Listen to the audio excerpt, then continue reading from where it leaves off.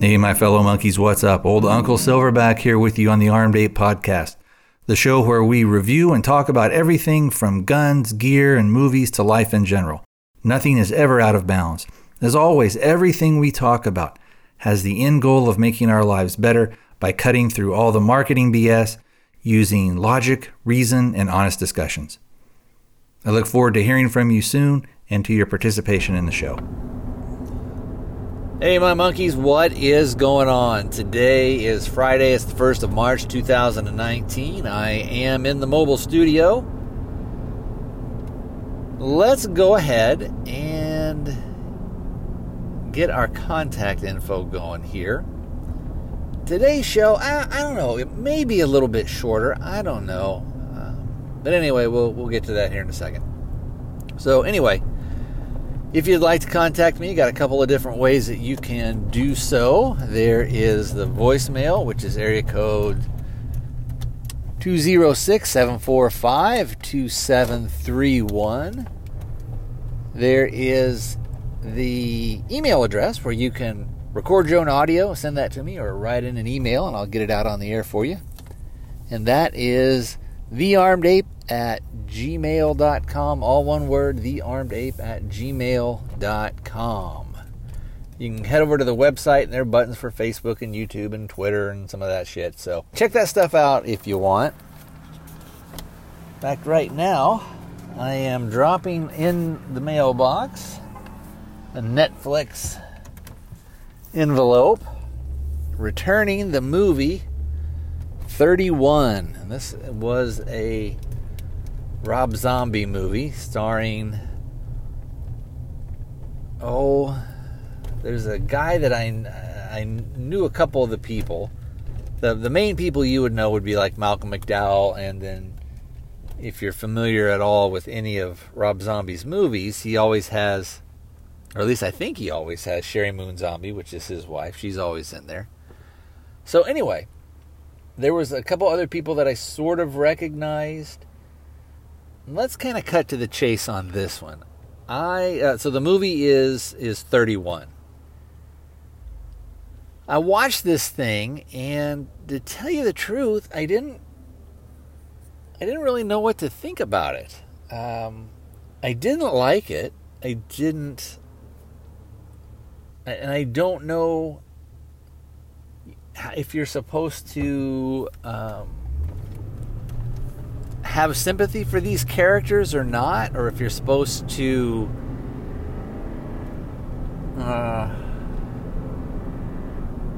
identify with them, because the way that they were presented, they're just sort of like they're kind of just like trash boat people.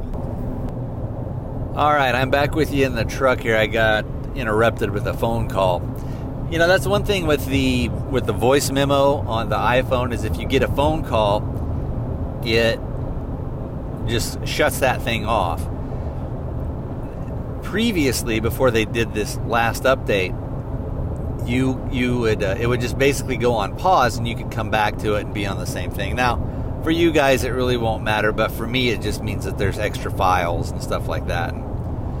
Anyway, not that any of that stuff matters. So let's continue our talk about 31, which was the Rob Zombie movie. And like I was saying before, I didn't have any sort of empathy. Is that maybe the right word? Or something where I identified in some way with those characters. And normally in a movie, that's what you want to do. You whether the character is supposed to be a good guy or a bad guy or something like that, the filmmaker, in order for you to care about what happens to the people in the movie, again, whether they're good or bad, you have to be able to identify with them. So, that's why you can have, the heroes and anti-heroes, and that's why you can sometimes even identify with the people that would be bad, or at least maybe you can kind of understand where they're coming from, that type of thing, or you're interested in them. And a good example is Henry, Portrait of a Serial Killer, which was a movie starring Michael Rooker years and years ago. And he is a totally evil, serial killer, but you kind of care what happens to the guy, or you're at least curious what happens. With these characters, I didn't give a shit about any of them. They were all annoying, and it was almost like Rob Zombie sort of dragged up a bunch of people from who he watched. I think he's maybe around my age, maybe a little younger. I'm not exactly sure how old he is, but it seemed like he brought back some people that would have been maybe kind of from my childhood and watching shows like Welcome Back, Kotter, and stuff like that, and some of the older people. So normally, the way that I would do a review, let's say if this is your first time listening, and if it is, God help you. But normally the way I do a review is I will talk about the movie up to a certain point, where if there are spoilers or anything like that, where they're going to be kind of major, and then I'll say, okay, we'll stop, I'll play some outro music, we'll come back, and then that way if you wanted to go and see the movie, you can kind of get a taste of it without having the ending or major plot points spoiled. Well, with this one, I'm not even going to worry about this. And I hated this movie. I thought it was horrible. So it's going to be spoilerific. I will kind of talk about it, from a linear fashion or a linear perspective on how we'll go ahead with the review.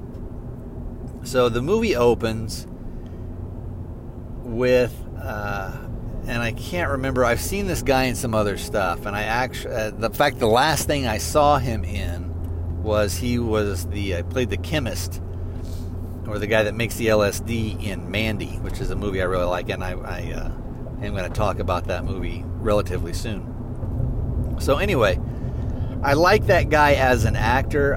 He is going to be probably, I hope, will be a character actor that will be around for a while. He has a very interesting face and an interesting look. And I think he can actually act. So the movie opens. You've got that guy, which I don't know his name. And his name in the movie is Doomhead. D-O-O-M Head. H-E-A-D.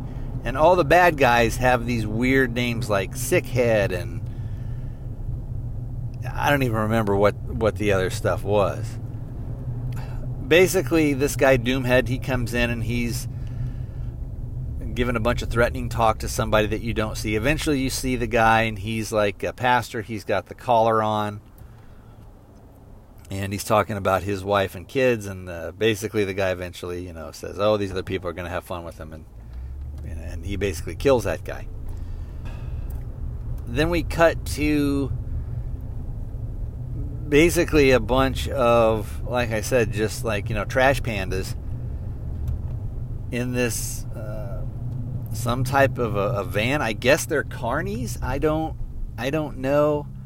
The writing and the dialogue is horrible. It's atrocious. It seems like I don't know. It seems like there was a little bit of a Texas Chainsaw Massacre vibe about, a group of people sort of being in this van. In this case, they're in like a big RV. You've got one of the dudes who I think is from Welcome Back, Kotter. You've got another actress named Meg Foster, who used to be known for like these sort of bright blue eyes, super blue eyes that she used to have. She kind of had, if you think of the term like electric blue eyes, that's kind of what she had. So anyway, all of these people are kind of scumbags. I guess we're supposed to think that Sheri Moon Zombie's character, her name is Charlie. I guess we're supposed to think like she's, super cool and hip. I guess I don't know. Now this will be a little bit of an aside, and kind of said with the caveat of, I'm an old man too. So, but it seems like that most of the people that are going to be the main kind of, I guess we'd call them protagonists, are older, which is fine. But I think they were cast because they were all older than Sheri Moon Zombie. You had the other women that were in the movie that were younger than her are basically killed off, within probably the first 20, 30 minutes or so. I think Sheri Moon Zombie is getting a little long in the tooth to play like the super sex pot, woman. I think that probably this movie would have been better cast if you would have had just a couple other people that were a little bit younger, like Sheri Moon's. Well, I'm just going to call her Charlie. So Charlie's character probably should have been played by somebody who was maybe 15 years younger. And I think that would have made more sense. Meg Foster, I think that's her name's character, could have been the same age, and most of the other people could have been the same age. The dude from Welcome Back, Kotter, you could have had him, he could have been, but there was another guy that was cast, and I forget his name. But he probably would have been better to have been cast as a little bit younger guy. But and there was a guy who was sort of driving the bus that they're on, the little RV thing. He gets killed too relatively early on. So basically what happens is these carnies, they're going, I guess, from carny spot to carny spot, and they're trying to, figure out all these scams. I don't know if it is, they've got a couple other younger women with them. I don't know if they are being groomed for, maybe prostitution or something like that. They talk about that Charlie is used for some type of a hustle or something like that. I don't. It's hard to sort of figure out, what is actually going on. And part of it, it may have actually been spelled out a little bit more. To be in all full disclosure, I fast forwarded through a lot of this movie. That's how bad it was. And like I said before, the writing was atrocious. Everything was pretty predictable. There was really no major twists or anything that was revealed to you that was that you couldn't see coming from a mile away. So anyway, we'll kind of get back to the narrative. They're all on this RV, and they're kind of doing their thing, and eventually they pull up to this gas station that they're kind of out in the middle of nowhere. They're going to get gas. Charlie gets off the bus, and then there's some a character actor that you would realize, and everybody's got kind of fucked up teeth, and I think they're almost like Billy Bob teeth, type thing. But anyway, a lot of these people you would probably recognize from past horror movies and things like that, or from a lot of stuff from the 70s. Oh, and that's another thing is the time frame of the movie, I think, is 74 or 76, something like that. So anyway, so there's no cell phones, there's no anything like that, although you wouldn't necessarily have had to place it back in the 70s. It could have easily been a story that was told today. There was really no reason. You might say, oh, well, you don't want to have cell phones or this, that, and the other thing. But where they were at, you could just say, oh, there's no cell service out here. Or their phones are taken away, that type of thing. So anyway, what happens is they go to this gas station. Charlie gets off the bus, and of course there's this old man, and he is, enamored with her, and she goes up and grabs his dick, and he's like, oh, just ridiculous. Again, it's like something that a 14-year-old boy wrote and thought, oh, this would be cool. This would be, So they get gas. One of the guy, I think his name is Panda or something like that. He's approached by this girl, and I think her name, you'd recognize her. I think she's done a lot of voice work in animation and cartoons and things like that, and she's done some other live action stuff as well. Her name is E.G. Daily, and again, she's probably in her late 40s, which is fine, but they're having her dress and play like she's in her mid-20s, mid to late 20s. So part of it kind of works and it kind of doesn't. You could say, well, is this character supposed to be trying to cling to their youth type thing? But I don't think that was it. I go back to sort of maybe some of the casting is because Sherry Moon Zombie is getting a little older. The other women that are going to be major players in the movie are her age or older, that type of thing. And look, I shouldn't. That Meg Foster did not age well. Yikes! I mean, she looks like a wrinkled up old prune. And again, you could say, well, she's not there being cast sort of as a sex pot type thing or as a female lead that you're supposed to be kind of attracted to or think is very pretty. To be fair, pretty much the way they have all the other people, everybody's kind of an Uggo. It's like the Uggo squad has come out. And again, I'm no Brad Pitt, but woo. So anyway, they get gas. The E.G. Daily's character comes up and kind of flirts with this guy named Panda, and asks, "Oh, are you guys hunting? Do you have any weapons? Do you And again, it's real ham-fisted. And she's asking, do you have any? Are you guys on a hunting trip? So do you have any guns in there? And he's like, well, we're not hunting, but we do have a shotgun in here. And so eventually, later that night, they're driving down the road, and on the one main road that they're on, they've got all these like scarecrow type things. A couple of guys get out to go move stuff. There is in total in the RV, there is, let me think. Trying to think. There's Charlie. There's the older lady. There's two other younger women. There is, and 4 other men. So how many is that? Let me think here. So we've got 4 men and 4 women. So there's 8 of them to start with.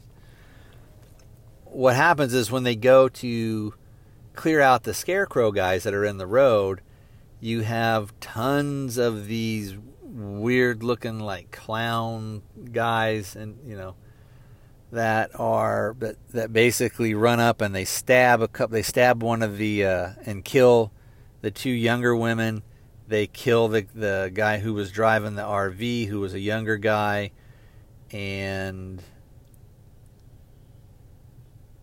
then they take the 5 of them that are left and they go back to this, basically, I don't know if it's like an abandoned factory or something that's out in the middle of nowhere, but they take them all back there, and they're kind of all chained up, and they each have numbers. And then you have Malcolm McDowell and these 2 other older women that are in kind of like Louis the 16th times, white powdered makeup and wigs on, and they're betting about who's going to survive.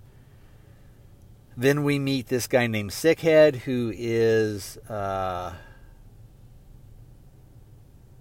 he's like a little person, and he's like a little person Nazi dude. He's so like a Hitler kind of guy who speaks mostly Spanish, I guess I should say.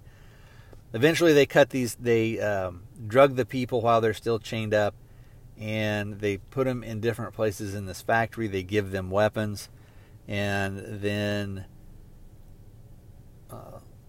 little Hitler is going to go and hunt them down, and he's got basically these long daggers. He eventually gets to and stabs up another dude. They eventually kill him off. Then you have these two other guys that are brothers, I guess, and everybody's kind of dressed up kind of in weird clown makeup. And these guys have chainsaws. They eventually kill... I'm trying to think. They eventually kill this other guy. At one point, one of the guys that got... the first guy that got killed, they make a... there's this table where all this food is out there, and for whatever reason, these people decide, they're going to sit down and eat. And the women, it's funny, the women don't... So Charlie, and then the other Meg Foster's character, it's almost like it's like this weird female empowerment type thing. So they're the ones that kind of ultimately make the decisions and have the control. They're the ones that, when the kills come, I think they're the ones that are doing the kills. The men are kind of damsels in distress. Yeah, they fight and stuff, but I can't. And to be honest, I've forgotten a lot about this movie. This is how terrible it is.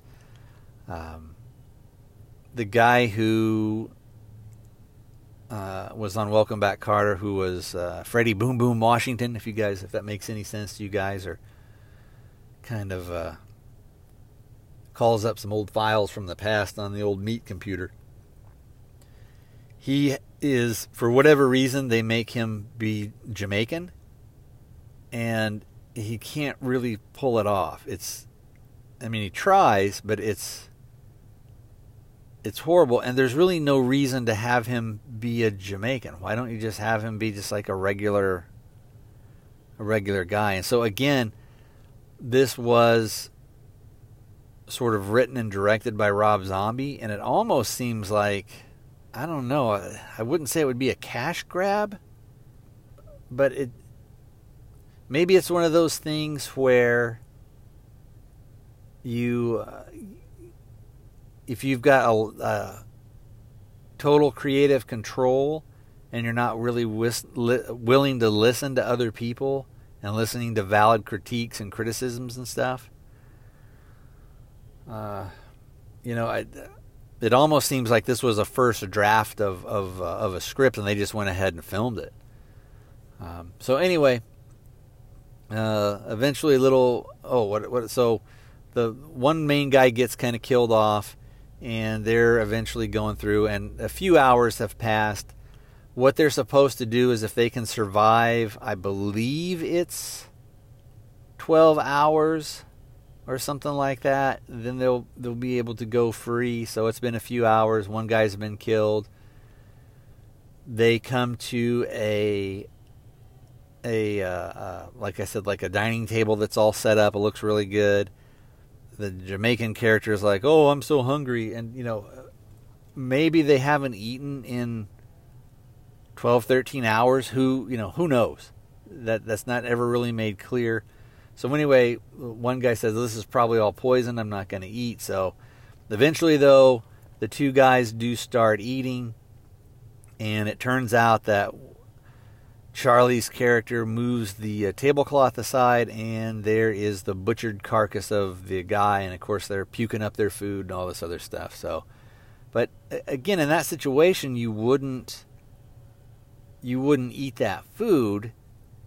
And the one guy says, it's probably poisoned. And then she says no. And then Meg Foster's character, we'll call her Grandma. Grandma basically says, no, they're not going to poison it. And they're like, well, how do you know? And he's like, well, because they want us to play this game. So they're not going to, the game of, them being hunted inside this old factory. That's why they decide to go ahead and eat. Eventually, there's these two other guys that come, and they're like these chainsaw brothers, and eventually they're defeated. They get killed. But eventually they kill,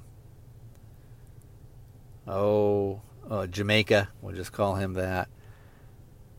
After that, so we have like 3 people. Then another group of killers is sent out, and there is E.G. Daily, and she plays Sex Head. And then there's another guy called Death Head, who I think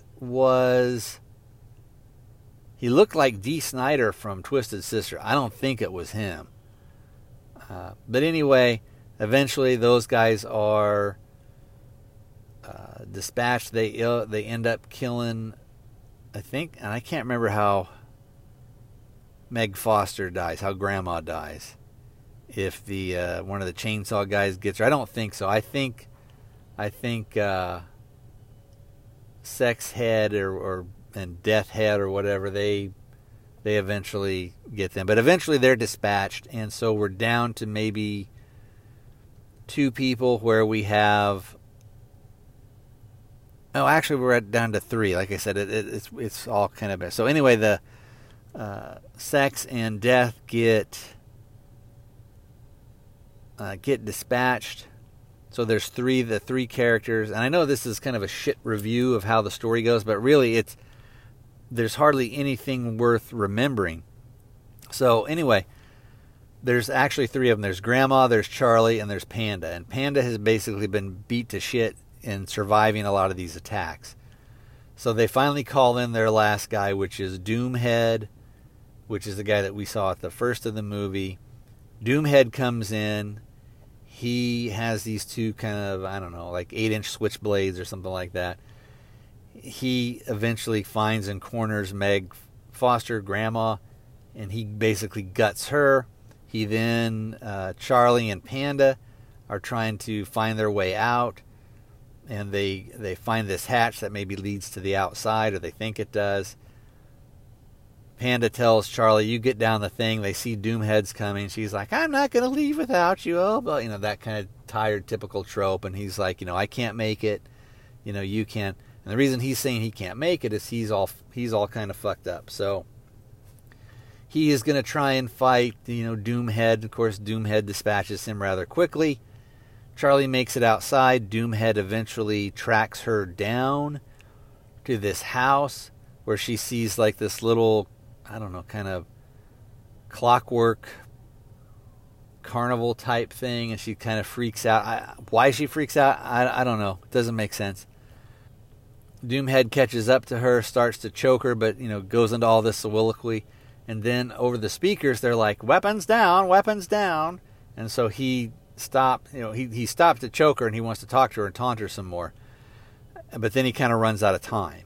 So eventually she is just sort of walking down the road, and we see a van pulls up, and then Doomhead gets out. He approaches her. He takes out his knives, and the last thing, and we're kind of going back and forth between the faces between him and Charlie, and the last thing that we see is he's got his knives out. He's getting ready to approach her, and then she makes a fist. Well,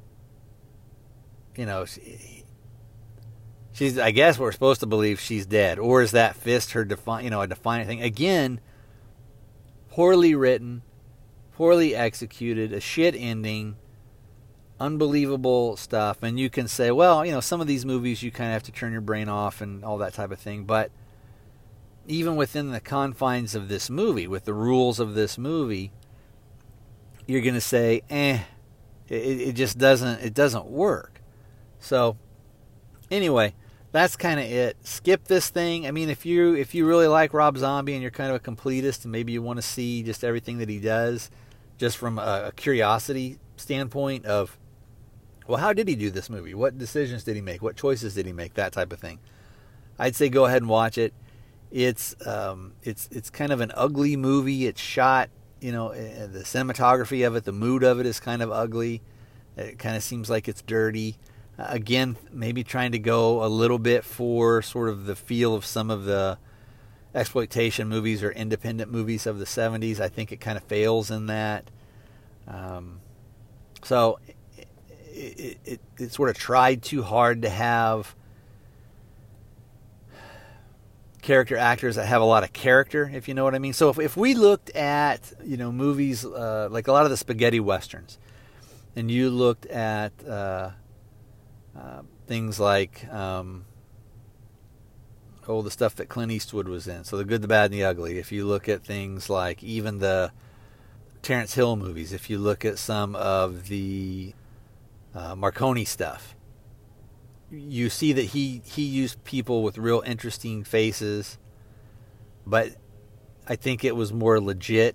With this, I think that Rob Zombie is doing stuff because he thinks it's going to be cool. He thinks it's going to have a cool look, whereas some of those spaghetti westerns, those guys were like, oh, I like these actors, I like the look, I like this, and they fit the look that I want. Whether or not it's going to be cool or not, he's doing it maybe to further the story or to set the mood. So anyway, that is going to draw it to a close, guys. I hope this wasn't too incoherent and rambling, but believe me, the movie was incoherent and rambling. Like I said, give this thing a pass.